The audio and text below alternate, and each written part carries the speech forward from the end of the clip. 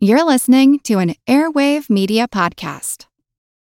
With the Lucky Land Slots, you can get lucky just about anywhere.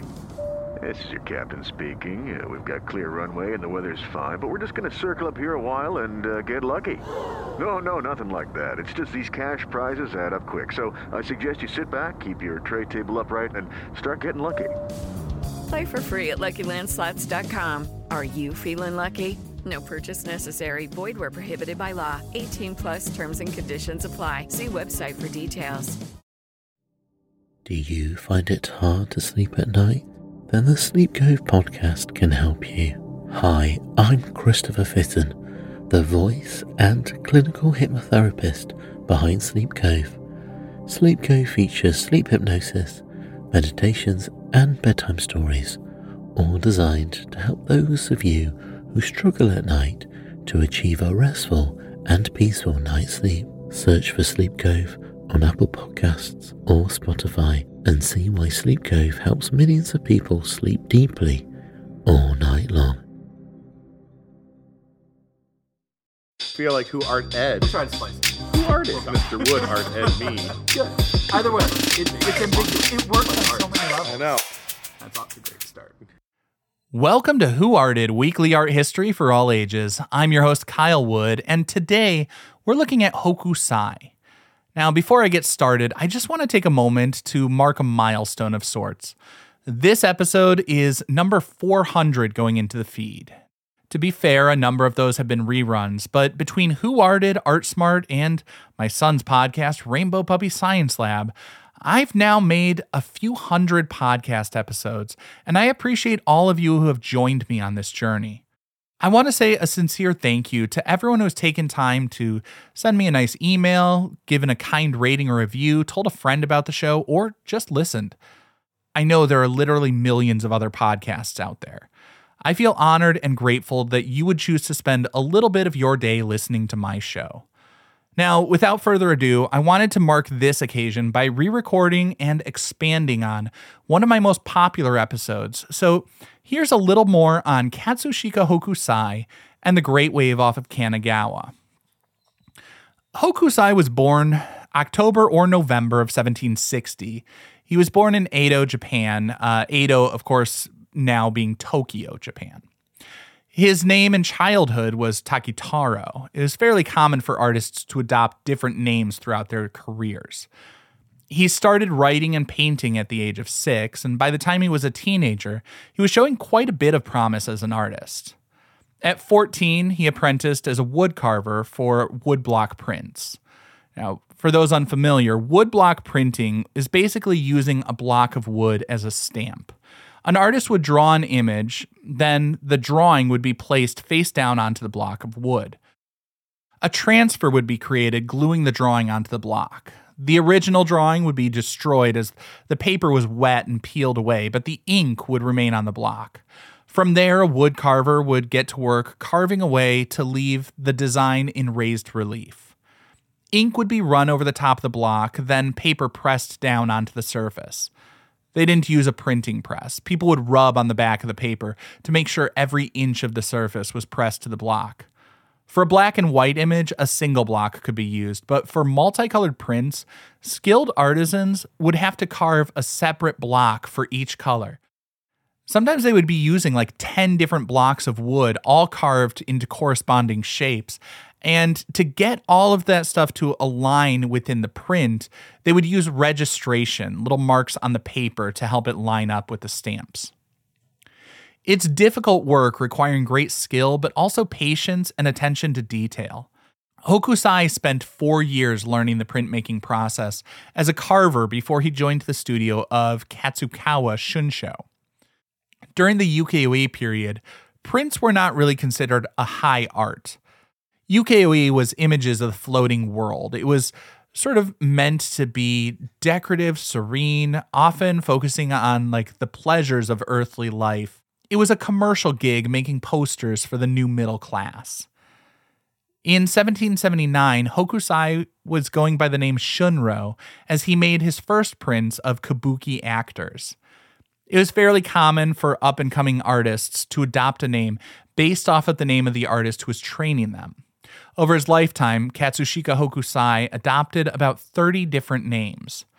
An interesting little side note, Hokusai's daughter learned from him, assisting him in his studio as she grew up, and she became an artist herself. She adopted the name Katsushika Oi as a nod to her father. Oi was a word just said to get people's attention. It would basically be like calling, "Hey, you." And Hokusai would playfully call out to his daughter, saying "Oi," and then she adopted that as her name. Now, in those early days, Hokusai focused a lot on celebrities from the kabuki theater. Over his career, Hokusai made fine art prints, but also books, trading cards, puzzles. Some of his prints were even used as packaging for snacks, but that would come later. In 1793, Shunsho died, and another artist took over the school. Hokusai began studying Western art when he could get his hands on French and Dutch copper engravings. While Japan was a secluded nation closed off from the rest of the world at the time, they still had some trade with the Dutch and the Chinese. It's not exactly clear why. Some say because of his studies at a rival school. Some others have theorized maybe there was some professional jealousy, but Hokusai was kicked out of the Katsukawa school. He would later say, quote, "What really motivated the development of my artistic style was the embarrassment I suffered at Shunko's hands," end quote. Shunko being the artist who had taken over the studio after Shunsho died. Now, this is the point where he starts to move away from figurative work like actors and more towards landscapes. Although, as I said, he did tackle all sorts of subjects. Over his decades-long career, Hokusai made about 30,000 artworks. Interestingly, in 1811, he published Hokusai manga. Manga is, of course, very popular today, but Hokusai's is one of the earliest documented uses of the term, which would translate to something like random drawings. Hokusai printed a collection of amusing images for his students and others to copy and practice drawing. It was a huge hit at the time, and while the style we associate with manga today is very different from Hokusai manga, he would appear to be one of the earliest practitioners of the form. I also find it interesting because I think of manga as something for younger people, but he was about 50 years old when he did that. At the age when many are starting to eye retirement, Hokusai was just getting started. He wrote, quote, "When I'm 80, you'll see real progress. At 90, I shall have cut deeply into the mystery of life itself. At 100, I shall be a marvelous artist. At 110, everything I create, a dot, a line, will jump to life like never before," end quote. For Hokusai, art was not a means of making a living. It was his reason for living. Despite his best intentions, he did not make it to 110. He would pass away at 88, and on his deathbed, some of his last words were wishing that he could have a few more years to paint. It was an obsession for him, as is evidenced by his adoption of the name Gekyo Rojin Manji, which translates to old man mad about art. He was a colorful figure, and he appears to have always wanted to do more. He's remembered today for his series 36 Views of Mount Fuji, but even in that famous series, he wanted to do more. The name would lead you to believe there are 36 views, but it was so popular he actually made 10 more images, so oddly enough, 36 Views of Mount Fuji ended up with 46 Views of Mount Fuji. Among those views was the piece that would go on to become his most famous, The Great Wave off Kanagawa. Many see this as a quintessential Japanese piece. At first glance, it's almost serene as the mountain stands in the background. The mountain, of course, is Mount Fuji, the highest peak in Japan, and the subject of this work and the entire series.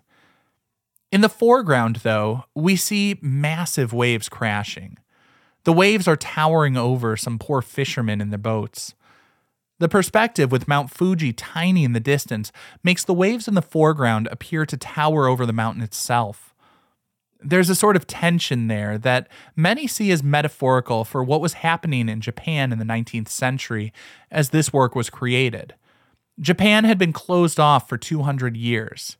It was largely happy and prosperous in its seclusion, but the outside world was coming with tremendous force and energy that could be exciting but also threatening.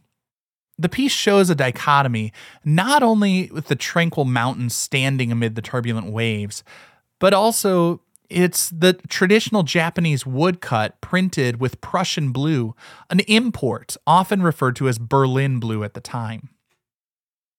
Blue had long been a notoriously difficult and expensive pigment to get. Prussian blue was a synthetic pigment developed in a lab and mass-produced. When it came to Japan, likely through their limited trade with China, people loved it. It was not only a beautiful blue, but it held up well over time, and many artists, including Hokusai, created monochromatic prints in shades of blue to capitalize on the popularity of the imported color.